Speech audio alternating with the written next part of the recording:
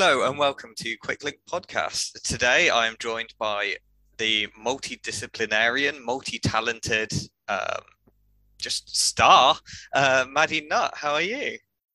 I'm good. Thank you for that kind of probably a bit of an exaggerated intro of my actual mediocre abilities on a bike. You're multi. You can do gravel, you can do mountain bike, you do enduros, like you do road and crits. So to me, that's multidiscipline and multi-talented. If that isn't, I don't know what is. Yeah, I try. I try and do a bit of everything, but it's quite hard to like spread yourself across all the different disciplines.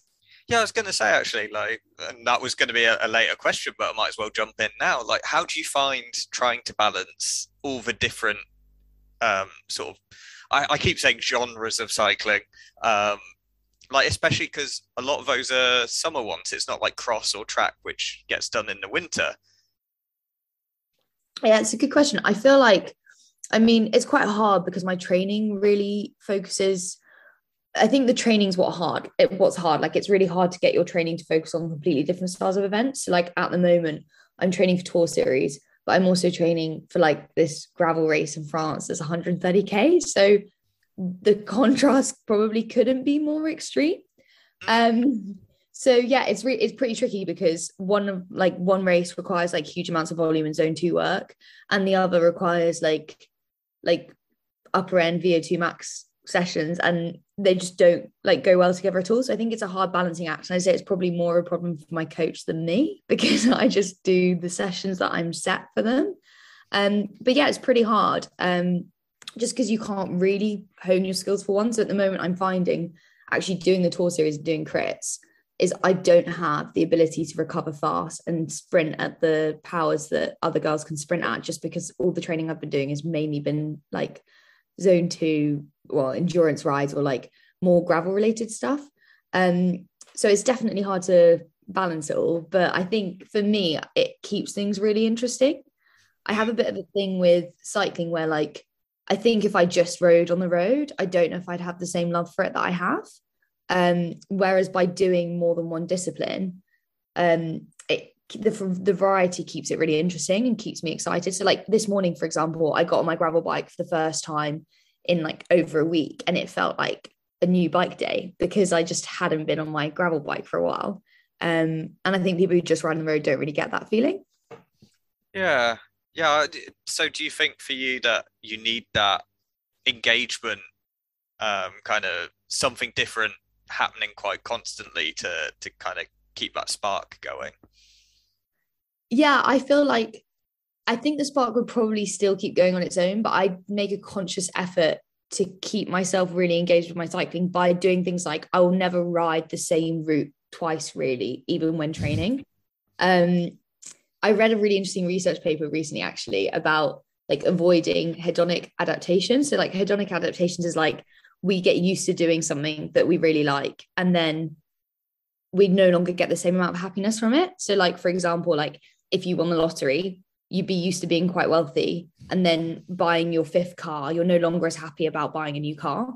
And like the way to avoid it is to like increase the amount of variety in what you're doing. So like constantly do things that are like really spontaneous and different. And then you're never going to have that like adaptation to like that level of happiness. So with cycling, I'm kind of constantly going to a new cafe or riding a different bike or riding with a different person. And I think that keeps me constantly on my feet and keeps me constantly like enjoying it. Yeah, that kind of, like as you said, like getting that thrill of a new bike by just changing bike rather than physically going out and buying one, because that would be very expensive very quickly. Yeah, that wouldn't be great for my bank account if that was the way I did it. No, but yeah, that's quite interesting. I've never really like I get the concept. I've just never really heard it with a term that makes it feel real, if that makes sense. Yeah, no, it's really interesting. I've been like quite interested in like the psychology of happiness recently, um, and like linking it to my sport. And yeah, it's working for me at the moment. So I've just got to keep the variety up. Yeah. So which is and possibly you might not be able to give an answer, but what is your favorite current style of cycling to do? I feel like most people would probably who ride with me probably would know this, but I'm like very, very, very pro gravel riding. And I think it's just because it suits me the most out of everything. So like I Okay. tried fixed crits for a period of time as well. Um, I just don't have the power to do very well at road as well. I think it doesn't really suit me in the way that, yeah, gravel does, where like it involves an element of skill. So you've got an element of you're getting better at something, you're being more skillful. Like I can do like harder trails now than I ever used to be able to do. Um, you're constantly thinking. I think using your brain more. Like when I'm riding gravel, I'm watching where I'm going. I'm thinking about what line I'm going to take constantly. Whereas on the road, like yes, when you're riding in a bunch, you've got to think about movement through the bunch, but it's much more natural and less actually like concentration heavy and thinking.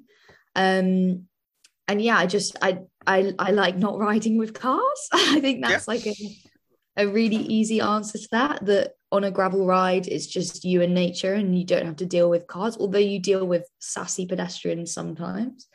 Um, So what especially, actually makes like, because to the casual observer, and certainly I've been guilty of thinking it myself, when I look at gravel racing, I'm just like, well, it's just a road bike with knobbly tires. It's like a cross bike basically. So what's like different about gravel racing and gravel riding? I think the thing with gravel racing is like no gravel race is the same, and I kind of like that as well. I mean, this is we're just hopping on the theme of variety here. Is that Yeah. like I did a gravel race that was like on a beach, and like riding on sand is very, very different to riding on gravel, which is very, very different to riding on mud.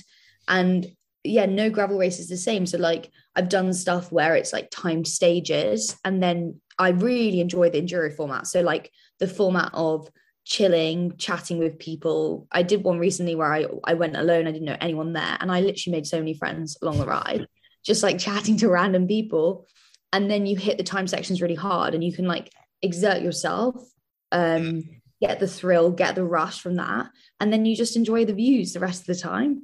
So it's that kind of race. And then there's the one that I've got coming up in France is like 130K of pure racing with 3,000 meters of elevation, and that's going to be a different kind of pain and a different kind of thrill. Don't think I'll be enjoying the views so much. But yeah, it's complete. Like I think the variety is huge. So actually, like defining a gravel race, is quite difficult because it just completely depends on like the terrain and the style of the race. Okay, that's quite interesting because I noticed, yeah, as you said, you enjoy the enduro format. You certainly you've had recent success in enduro races, and maybe that's not matched as much in the Tour Series. Obviously, I don't want to speak out of turn, or, but like clearly you're getting first places in enduros or top tens and things. Like, do Yeah. you think that the longer form suits you better? Yeah, I think I don't know. I'm interested to see how I do in this race coming up. I think I am predominantly, and I think endurance is the thing I'm good at, but then I can kind of do well on the enduro style stuff just because I think a lot of it comes down to there's not other people next to me when I'm racing. So in an enduro style gravel race, it's just me against the clock, and I can kind of bury myself and put myself in quite a dark hole for 20 minutes, 30 minutes, however long the section is. Whereas in a crit, I find it there's so many elements that you can't control. And that's one thing that I struggle with road racing. So, for example, like the Tour Series last week, there was a crash directly in front of me, which split the front group. And like at that point, you have absolutely no control over that moment. And you're off the back because someone else crashed. And like you can't help that. That's just bike racing. Like you can't control most elements of the crit. Whereas you can pretty much control a gravel race when it's just you against the clock. So I think it actually comes down to a lot of it is when I've got full control, I'm better. But also I think it also comes down to experience, and like gravel racing doesn't require the same level of experience in terms of racing in a bunch, racing with others. And it just requires pure power and fitness. And the amount of training I've done has got me to a level of power and fitness where I can race gravel well, but I don't have the race experience to be good at riding like Tour Series, for example. I just haven't ridden enough crits, and definitely not enough at that level. So this is my first year racing like national series stuff. And the level is just completely above like local level racing. And to be able to race well in a race like that, you've got to outsmart the people who've been racing for years and have all of that experience. And I think, yeah, it's just, it comes down to like the kind of brain behind it as well. And I don't think I've got the knowledge or experience in crit racing at all or road racing to know what I'm doing. Yeah. So do you think maybe that the sort of that need for variety has almost harmed your abilities there because it's meant you haven't specialized? I would say potentially, yes. Like if I'd have just focused on road racing and crits, then I'd probably be a lot better because I'd have had more time doing them. Um, but I think at the end of the day, like my long-term ambitions within cycling would probably be to just focus on gravel. So it wouldn't be in my best interest long term or yeah. Um, to get so much better on the road. I want to be good on the road because I think it's frustrating not being as good as you feel like you can be. But I think that's just going to take some time, and I'm going to keep at it and see where I can go with it. But my long-term ambitions and like the races I'm really going to focus on are always going to be on gravel, I think. Yeah, and that's fair enough. Like everyone's got their own individual goals, their own individual success. And I think that's really like interesting to look at. I guess actually brings me on neatly to one of the questions I like to ask people is like when you get to the end of this year and this season, like what is success and have you been successful? That's a really good question because I feel like a lot of people would have a results based answer. But I think for me, it would be an answer just based on like, have I had a really good year? Like, have I loved bike racing? Have I loved bike riding? Have I progressed? Like, do I feel like one, I'm fitter, but two, I'm more knowledgeable? Yeah, have I had a really good time rather than it being a results based one? I don't need to get certain results this year to feel like satisfied or validated as a rider. But if I've had a really great time riding my bike, that's a successful season for me. Okay, so for you it's happiness and I guess growth. Um, and having those two in combination means that you'd feel successful by the end of it. Yeah, I think if I hadn't improved or grown as a cyclist, then there'd be a limit on the amount of time that I can spend doing it. I think after a couple of years, if you're plateauing, um, then I think the enjoyment of it maybe wouldn't be enough. But yeah, no, I think it's definitely a combination. And some good results would be great, but that's not a like prerequisite to having a great season, I think.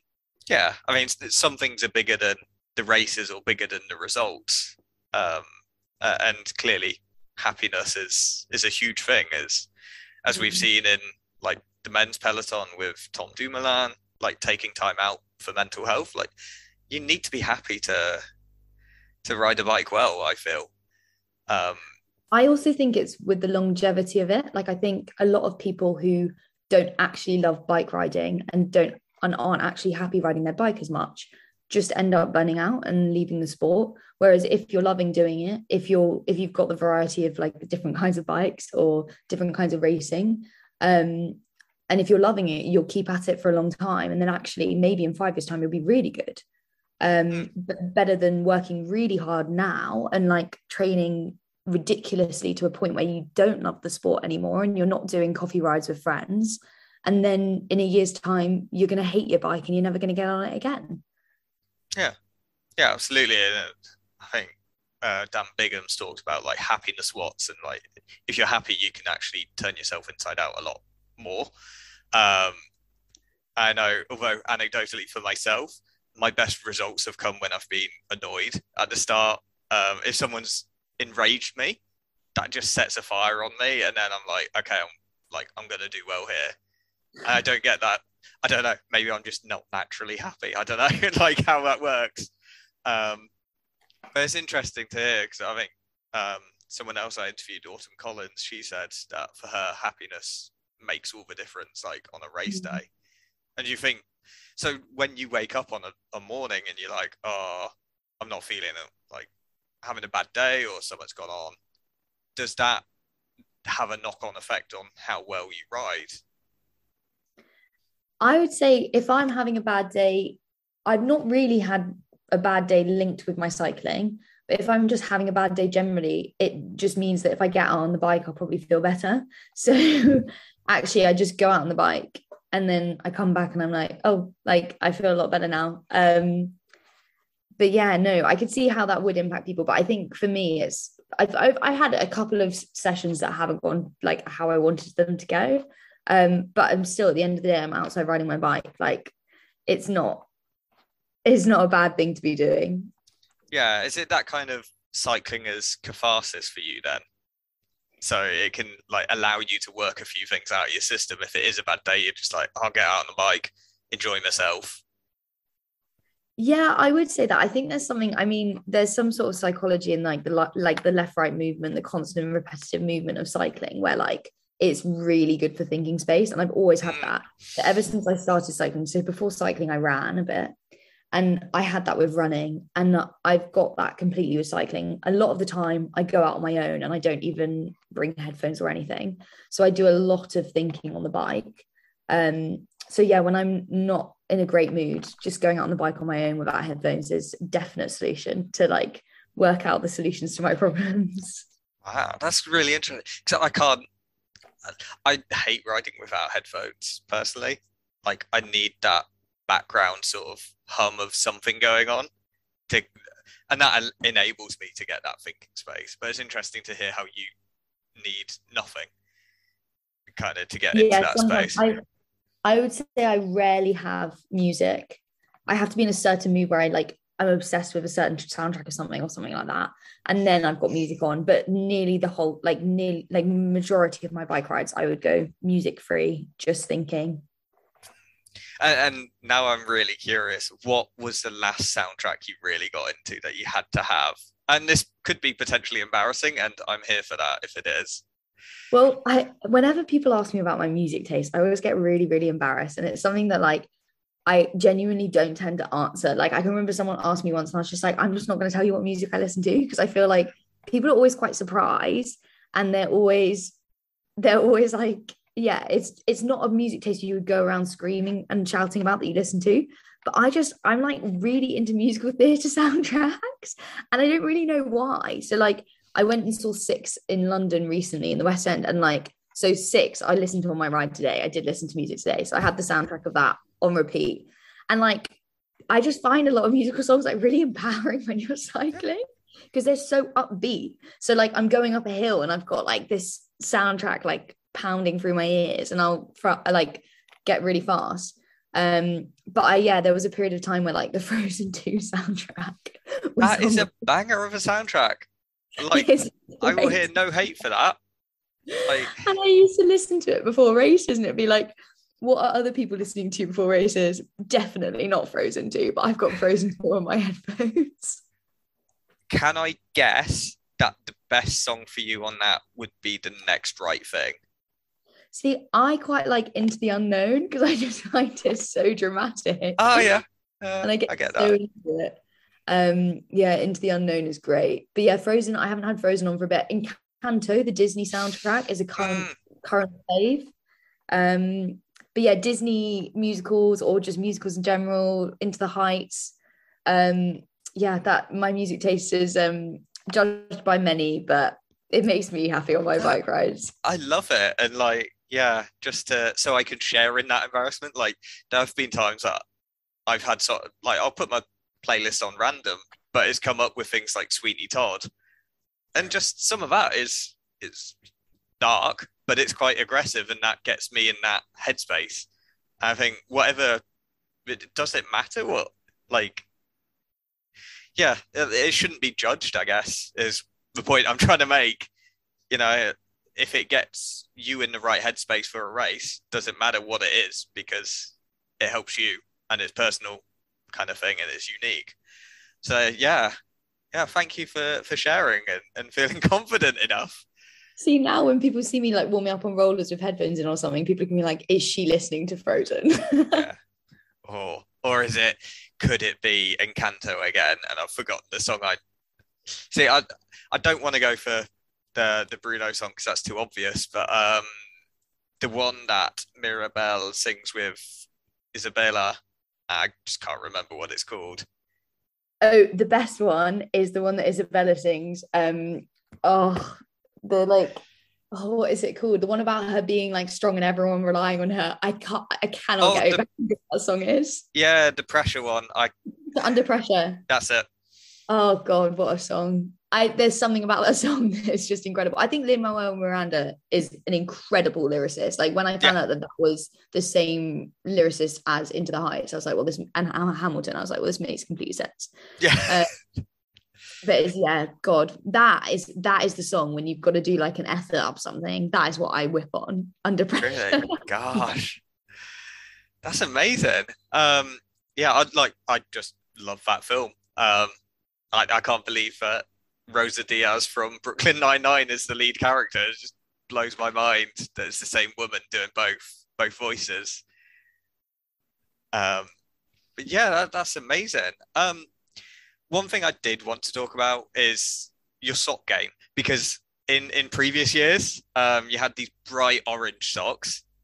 I think like what was I guess yeah, my question on them is like what was the purpose of having such I don't want to say garish, but you know, such luminescent socks on.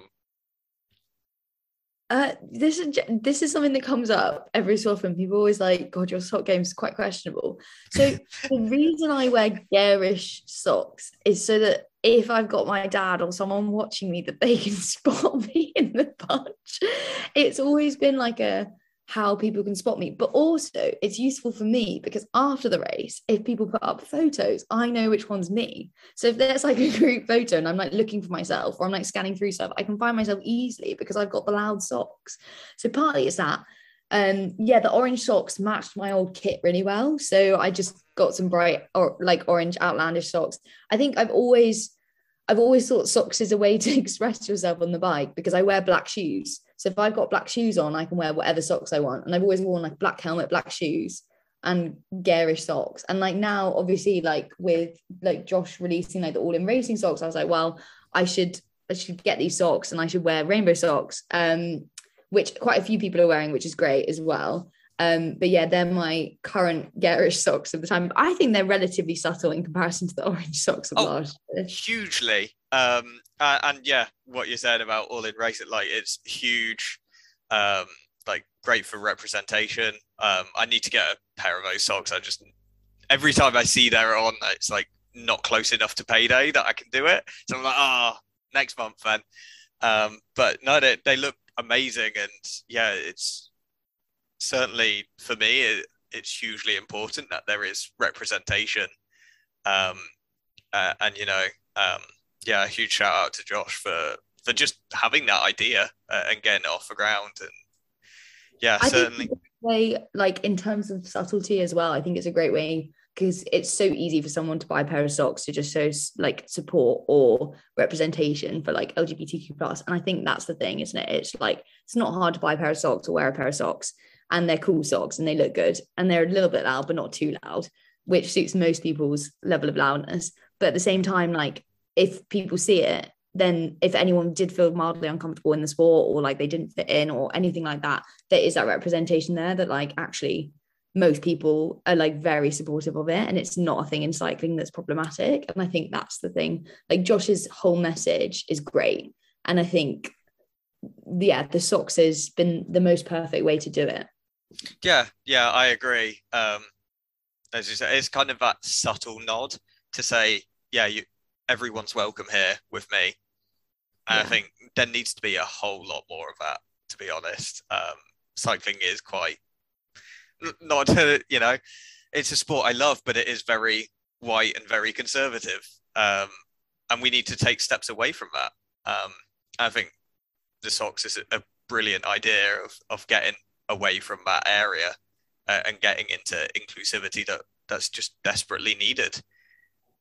Yeah, no, definitely. I think cycling, yeah, I think it's improving, but it is a very, very predominantly white sport. And yeah, I think it's just not diverse at all at the moment. And like the more people that are from diverse backgrounds and from diverse groups that get into cycling. I think the more representation, the more it will improve. But it's just, it's getting people there, supporting them. And then I think it will just grow from there. Yeah, absolutely. I guess final question then is like, what's still to come from you for this year? I know you mentioned the gravel race in France. Are there any other plans? Yeah, so this gravel race is a UCI race in France. So that's like my big race that's coming up. And that's a qualifier for the first ever gravel world champs. And I'm just going to do my best and we'll see what happens. But I'm really, really looking forward to that race. So I've got that. And then I'll have a few gravel races. I've got a few gravel races that I'm looking into. And I'll see which ones work along my like road calendar for the rest of the year. So I'll just kind of fit gravel racing alongside my road calendar. And then, hopefully some better results on the road with teammates too, like more riding with the team. I think, my aim for this year is to potentially spend autumn abroad riding, training. And I think I'm really focusing on this year and like pushing this autumn so that I'm in a really strong position for next season, which seems a bit silly to be like, I'm already thinking about next year. But at the same time, like I only quit my job at the end of last year, at the end of December. So I was working full time, 12 hours a day in the city, unable to train last autumn. So I haven't really had the best start of the season in terms of training. So I'm kind of playing catch up a bit. So I'm looking forward to restarting again this autumn and really kind of going gung-ho next year. And hopefully that will mean some time abroad. I really want to get my Spanish completely fluent again. So I speak Spanish, but it's a bit rusty at the moment. So I want to go somewhere Spanish speaking and then come back completely fluent, which would be great. Maybe with a bit of a tan. I know it's still Christmas time, but still some stronger legs for next year. Oh, lovely. And if people wish to keep up with all these escapades and adventures, where can they find you on Twitter and other socials? So social wise, I'm a solo Instagram user. I keep all to the Instagram because I just take a lot of pictures of food and bikes, and it's just easier for me to express anything with pictures. So I'm on Instagram, which is at Maddy Nutty, which is my cycling account. But I tend to post a lot of pictures of cakes at cafes. I think a lot of people are annoyed because I work freelance, so I've got a lot of free time during the day, and it means that I'm going to cafes on weekdays. I think sometimes my content annoys people because it'll be a nice cake and coffee in the middle of the day on a Wednesday. But for some cycling content and race content, it will all be on there. Oh, lovely. We'll make sure that goes in the show notes. Thank you so much. No worries at all. Thank you for having me on. It was great chatting.